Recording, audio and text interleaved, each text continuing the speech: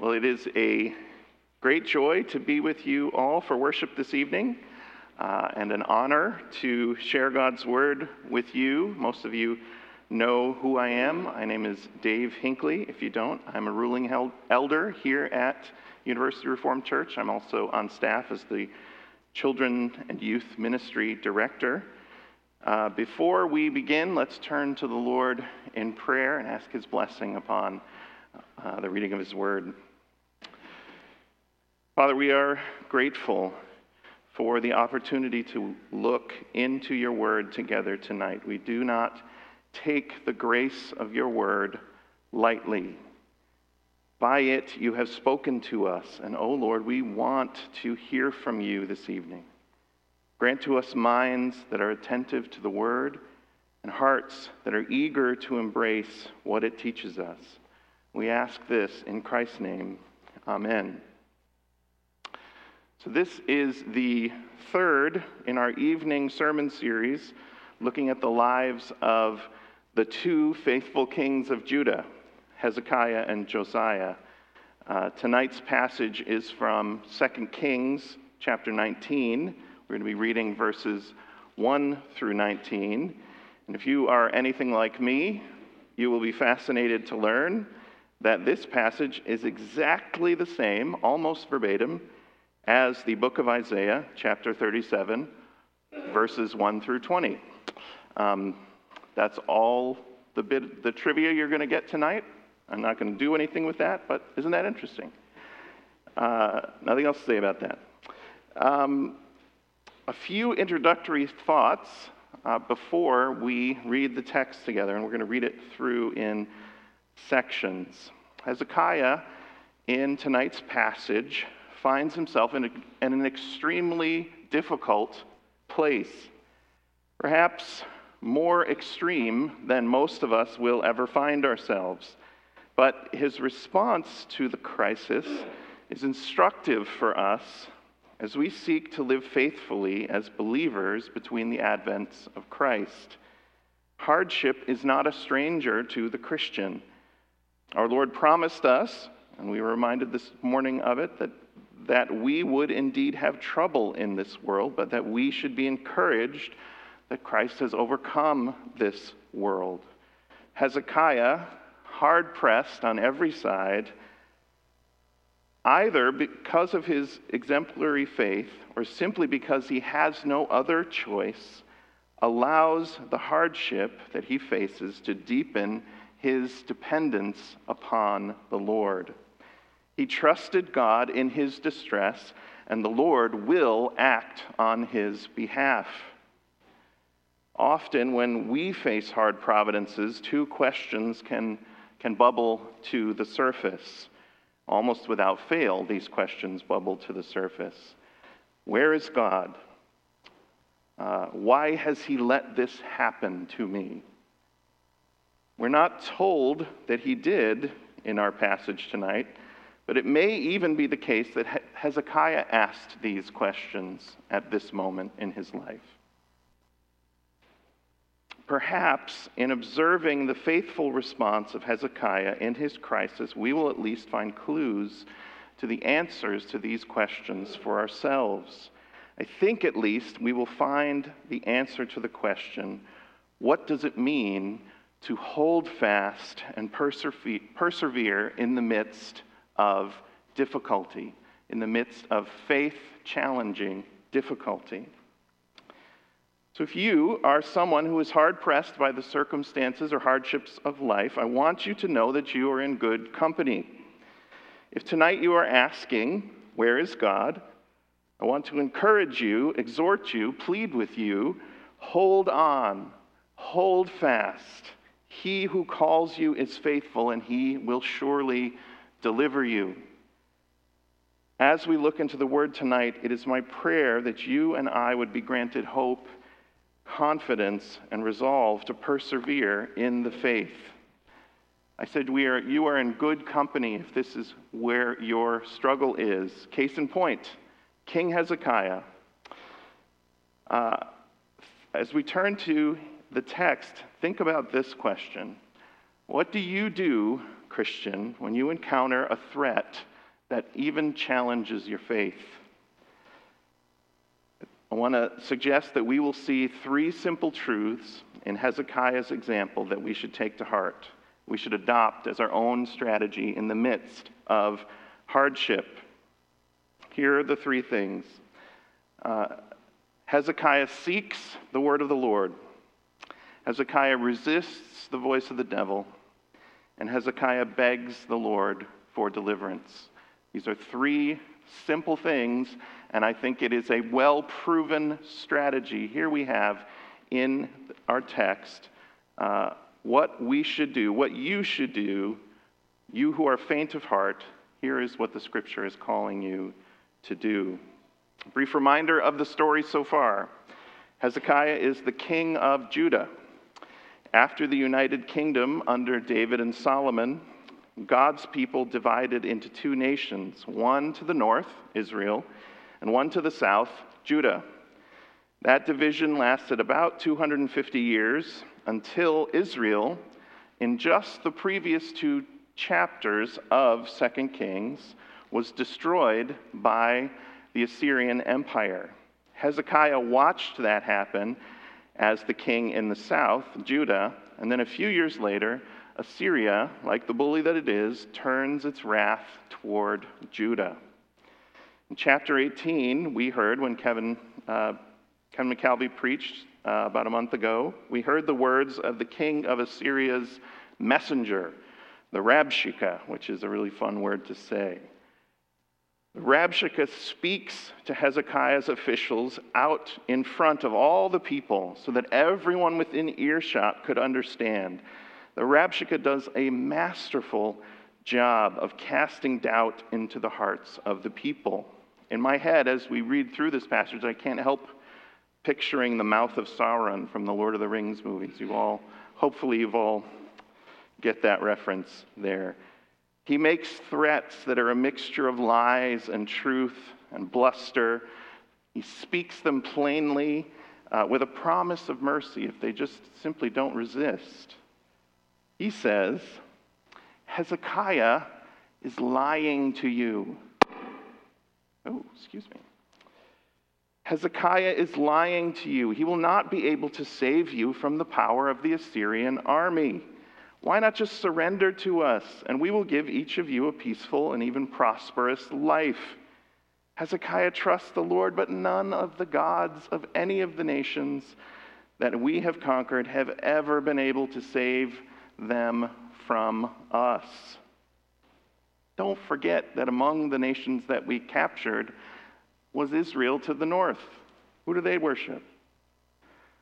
The goal of the messenger is to cast doubt on multiple levels. He wanted the people to doubt Hezekiah, and he wants the people to doubt even the living God, and he wants Hezekiah himself to both doubt himself and the living God. So, Hezekiah's officials take the message up to Hezekiah, which is where our text begins. 2 Kings chapter 19, starting in verse 1. As soon as King Hezekiah heard it, he tore his clothes and covered himself with sackcloth, and he went into the house of the Lord. And he sent Eliakim, who was over the household, and Shebna, the secretary, and the senior priests, covered with sackcloth, to the prophet Isaiah, the son of Amoz. And they said to him, "Thus says Hezekiah, this day is a day of distress, of rebuke, and of disgrace. Children have come to the point of birth, and there is no strength to bring them forth. It may be that the Lord your God has heard all the words of the Rabshakeh, whom his master, the king of Assyria, has sent to mock the living God, and will rebuke the words that the Lord your God has heard. Therefore, lift up a prayer for the remnant that is left." When the servants of the king Hezekiah came to Isaiah, Isaiah said to them, "Say to your master, thus says the Lord, do not be afraid because of the words that you have heard, with which the servants of the king of Assyria have reviled me." Behold, I will put a spirit in him, so that he shall hear a rumor, return to his own land, and I will make him fall by the sword in his own land. I'm going to pause here. I'd like to talk a bit about the text, and then we will continue a couple more times through this passage. Hezekiah is shaken by this report.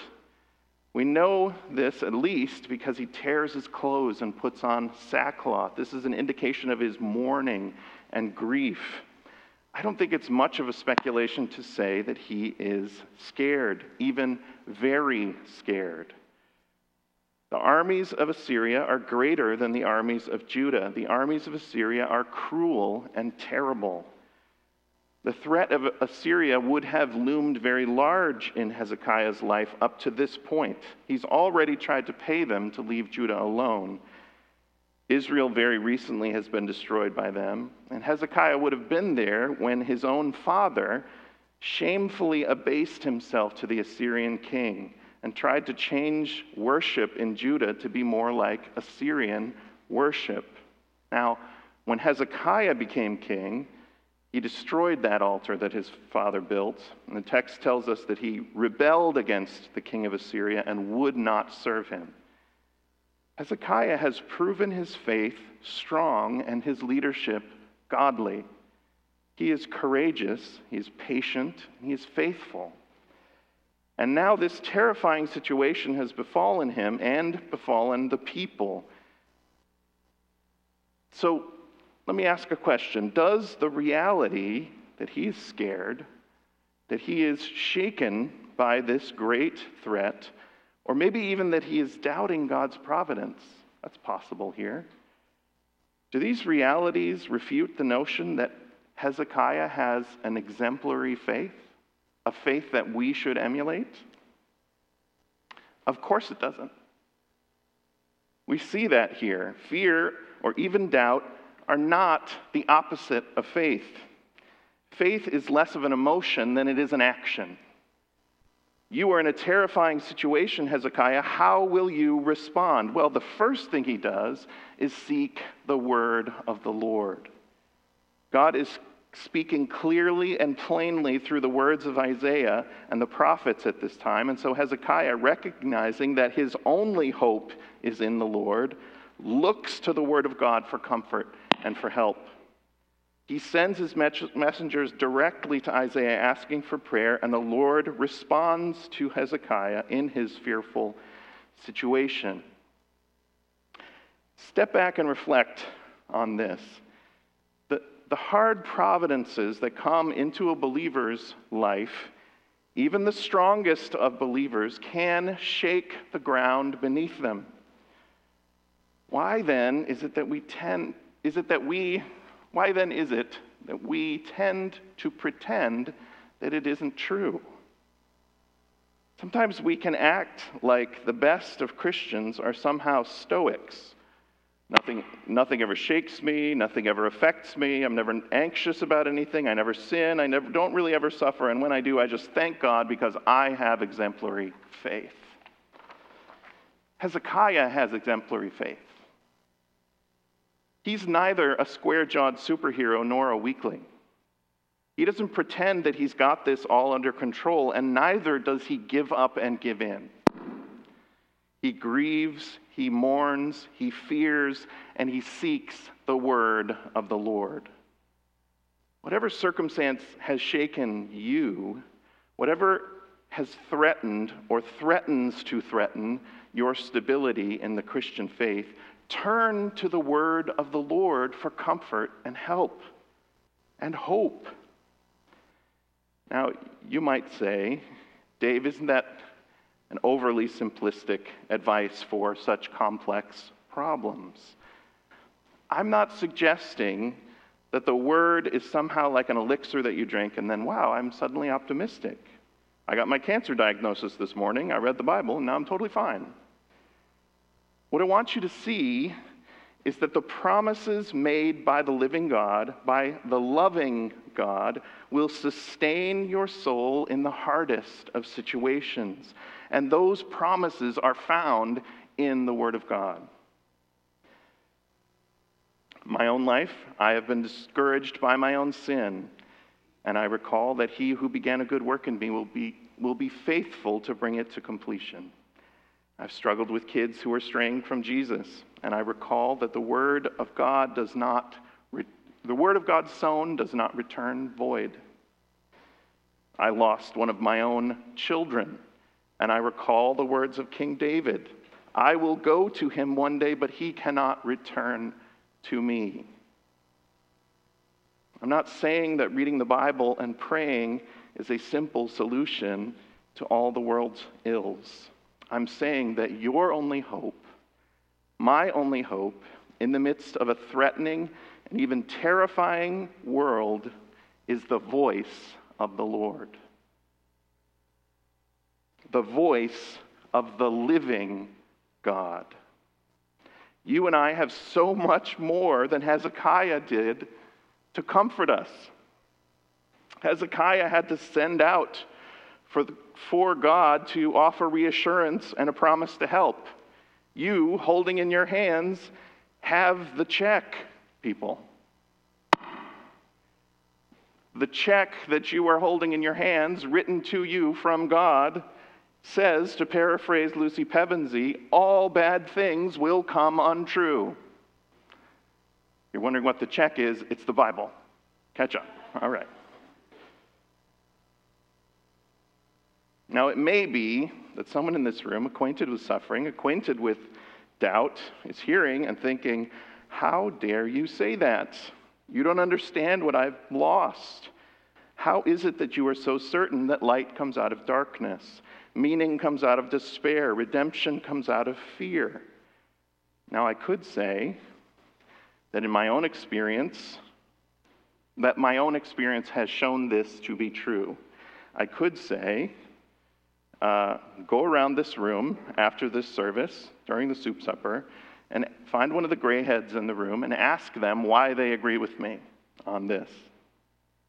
But the real answer to how we know that this is true, how we know that hope comes out of darkness, that the Lord has promised to work good in the midst of our hardship, the real answer to that is that this Bible that you hold in your hands, the God who wrote this Bible that you hold in your hands, is the God who, against all expectation, raised Jesus from the dead. The hope that we have isn't certain just because we feel it to be certain or we remember it to be certain. The hope that we have is certain, and we know it's true because something has happened in space and time that has proved it true. We have these promises of hope certified by an empty tomb. So we see in Hezekiah this model. In his fear, in his uncertainty, he seeks reassurance from the only one who can really give it. He seeks the word of the Lord. And what does the word of the Lord say in reply to Hezekiah? Back in verses 6 and 7. Do not be afraid because of the words that you have heard, with which the servants of the king of Assyria have reviled me. God gives words of reassurance and grace, and he sets Hezekiah's perspective on this challenge aright. Who is being challenged by the words that have been spoken? Who has been insulted? Who has been reviled? God announces what will happen, but we're not going to see what will happen until the next sermon in this series, or you could just read ahead if you want. But the next sermon in the series, we will see the answers to this specific prophecy. Now let's turn back to our reading verses 8 through 14. The Rabshakeh returned and found the king of Assyria fighting against Libnah. For he heard that the king had left Lachish, and the king heard concerning Tirhakah, king of Cush, behold, he has set out to fight against you. So he sent messengers again to Hezekiah, saying, "Thus you will speak to Hezekiah, king of Judah. Do not let your God, in whom you trust, deceive you by promising that Jerusalem will not be given into the hand of the king of Assyria. Behold, you have heard what the kings of Assyria have done to all lands, devoting them to destruction. And shall you be delivered? Have the gods of the nations delivered them, the nations that my fathers destroyed? Gozan, Haran, Rezeph, and the people of Eden who were in Telessar? Where is the king of Hamath, the king of Arpad, the king of the city of Sepharvaim, the king of Hena, and the king of Ivah?" Hezekiah received the letter from the hand of the messengers and read it, and Hezekiah went up to the house of the Lord and spread it before the Lord. We'll pause again here before our final section. Hezekiah receives another and more threatening message, again with the intent to sow fear and doubt. Now, in this one, a longer list of the nations that were destroyed and the gods who were not strong enough to resist Assyria. At the end of the last section, God reminds Hezekiah who the Assyrian armies are actually up against. And here in this section, although it's not explicitly stated, I wonder if we can discern who Hezekiah is actually up against. All these threats are designed to tempt Hezekiah and the people to lose faith in the living God. These words are just as much the words of Satan as they are the words of the Assyrian messengers. Swords have not yet been drawn, but there is a battle being fought. The ultimate purpose of our enemy, that ancient serpent whose final destruction is to come, is to tempt God's people to turn away from God, tempt us to mistrust his word, to turn to some independence to something else, to put our dependence upon something else. Hezekiah and the people are being tempted not to believe the promise of the Lord, tempted to give in to fear, tempted to give up on the living God. This is Ephesians 6 playing out for us in 2 Kings. Ephesians 6 says, "We are not fighting against flesh and blood enemies, but against evil rulers and authorities in the unseen world." I think it's safe to say, from scriptural precedent, that spiritual warfare and difficult providences go together. Consider the book of Job. What's more, it's plain that in the midst of hardship, you and I are more prone to doubt, more prone to look to something else for comfort, more prone to grumble. Satan sees our weak moments as an opportune time to attack. His strategy in the midst of threatening circumstances is to sow as much doubt and discontent as he possibly can. Brothers and sisters, we should not be surprised by this. We should be ready for this. It isn't merely that hard circumstances make us doubt the Lord. It's that hard circumstances are taken advantage of by the enemy, by our enemy, to tempt us to doubt the Lord. We've got to see that this is not only what happened to Hezekiah and Job, this is the whole strategy that Satan has. If you are going through something hard, temptation is at hand. Temptation to doubt the power and the love of the living God. Now let me make a short side note here because I think some of you need to hear it. When we talk about spiritual warfare and temptation to doubt the power of the living God, most of the time this isn't necessarily a conscious thing. It isn't like a contemplative moment where you're like, I guess I really have doubts. Things are really hard, It happens like this. Hard times come, and you say, do I need a drink? What can I put on the TV for 4 hours? What sin can I get up to on the internet? Brothers and sisters, is that drink going to deliver you out of the hands of Sennacherib?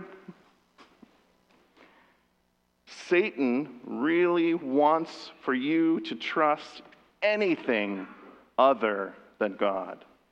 And God is the only one that can actually save you.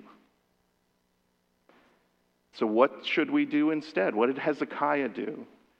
First, Hezekiah has already girded his strength in the last section, right? His response to fear and to grief was to look directly to the voice of God for comfort. He set himself up to withstand the coming attack. Next, we see in verse 14, he takes these attacks, these attempts to tempt, the letter that he's given with all these threats, he takes this and he goes into the presence of the Lord and he prays. What do you do in the midst of temptation? Hard times have come and Satan is whispering in your ear. You hold fast and you pray. You enter the presence of your Lord. You turn to the Lord in dependence and need. Is it the strength of Hezekiah that will win the day here? Or his stoic impassibility? No, it is his humble dependence and his need. Let's look now at Hezekiah's prayer. He has gone into the presence of the Lord and has laid before the Lord the words of the enemy. Our final section, verses 15 through 19. And Hezekiah prayed before the Lord and said, O Lord, the God of Israel, enthroned above the cherubim, you are the God, you alone, of all the kingdoms of the earth. You have made heaven and earth.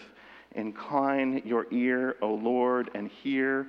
Open your eyes, O Lord, and see, and hear the words of Sennacherib, which he has sent to mock the living God. Truly, O Lord, the kings of Assyria have laid waste the nations and their lands and have cast their gods into the fire, for they were not gods, but the work of men's hands, wood and stone. Therefore they were destroyed. So now, O Lord, our God, save us, please, from his hand, that all the kingdoms of the earth may know that you, O Lord, are God alone. With these words, brothers and sisters, this battle is over. Sennacherib is done. The significance of Sennacherib in history has finished in this prayer. This prayer of faith, or more specifically, in God's sovereign answer to this prayer, the purpose of the Assyrian Empire and all of its important officials and its mighty army has come to its fullness. It isn't, again, till next sermon passage that the actual defeat happens. Do I say spoiler alert there? Can it be a spoiler if it was written 2,700 years ago? I don't think it can. Now, you could say that Sennacherib was done when the word of the Lord came through Isaiah back in verse 7. So why do I say it now?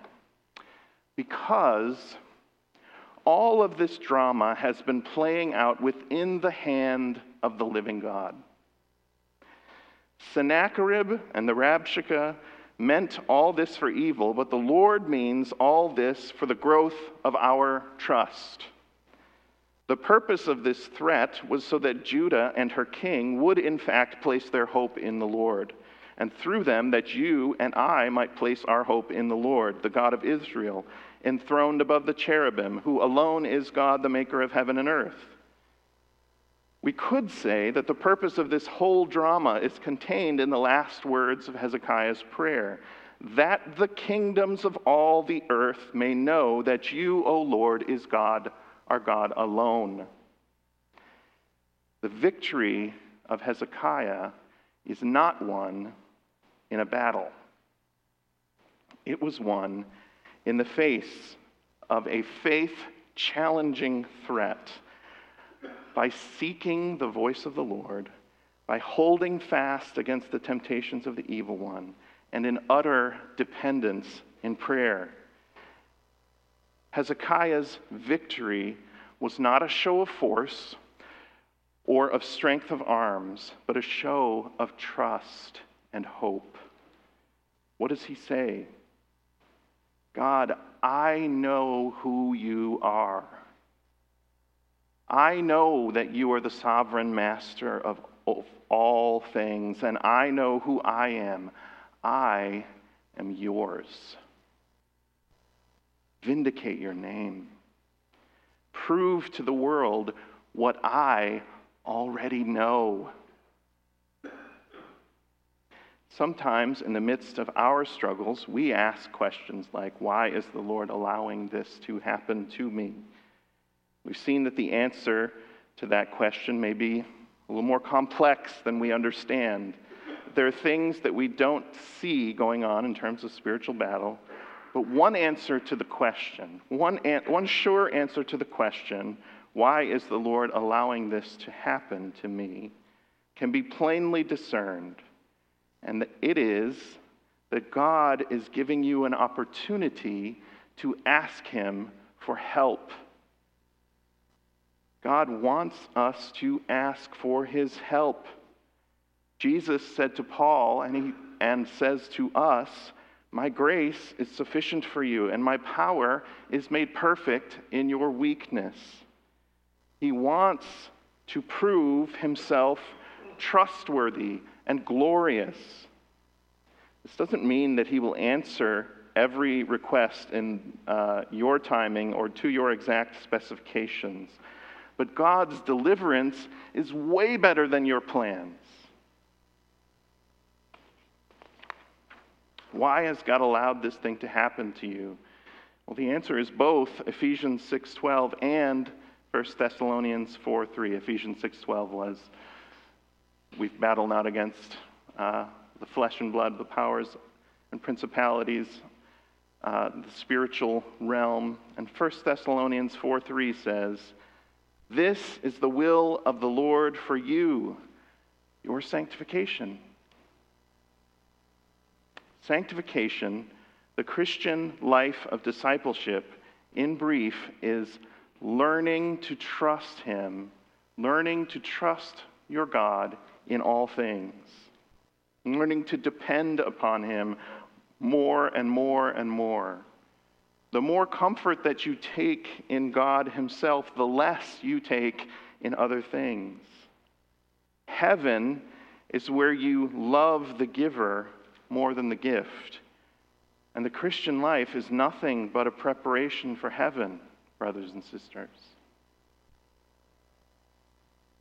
Why did this happen to Hezekiah? Why was this allowed to happen?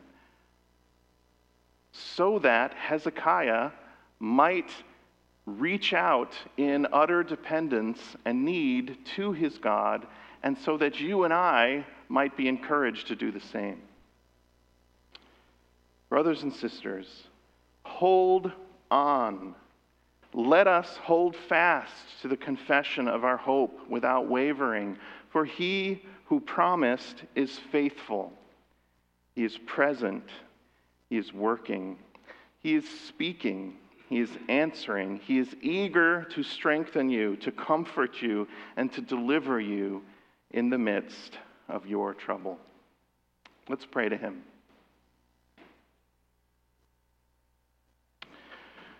O Lord, God of hosts, who is like you? None are as mighty as you are. None are as faithful as you are. Heaven and earth are yours, the world and all that is in it. Righteousness and justice are the foundation of your throne. Steadfast love and faithfulness go before you. Blessed are the people who walk, O Lord, in the light of your face, who exult in your name all the day. Lord, I pray for those of us here tonight facing trials of various kinds. We ask that in your faithfulness you would deliver them and demonstrate to them your sovereign love and your good purposes. Comfort them and grant them the strength to hold fast. Lord, we ask for your deliverance, that we might testify to the world around us of your great love for us and of your great power, so that all the kingdoms of the earth may know that you, O Lord, are God alone.